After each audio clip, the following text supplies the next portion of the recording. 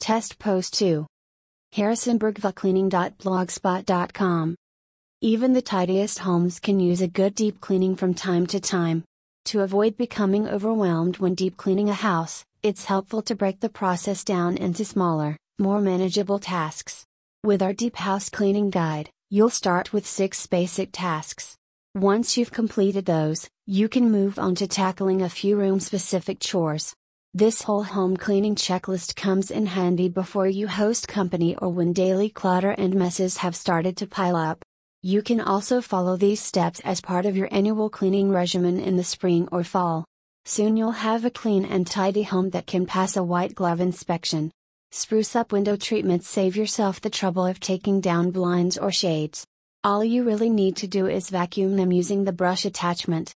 And instead of laundering and ironing curtains, just fluff them in the dryer for a few minutes, while you wipe off the rod and rings.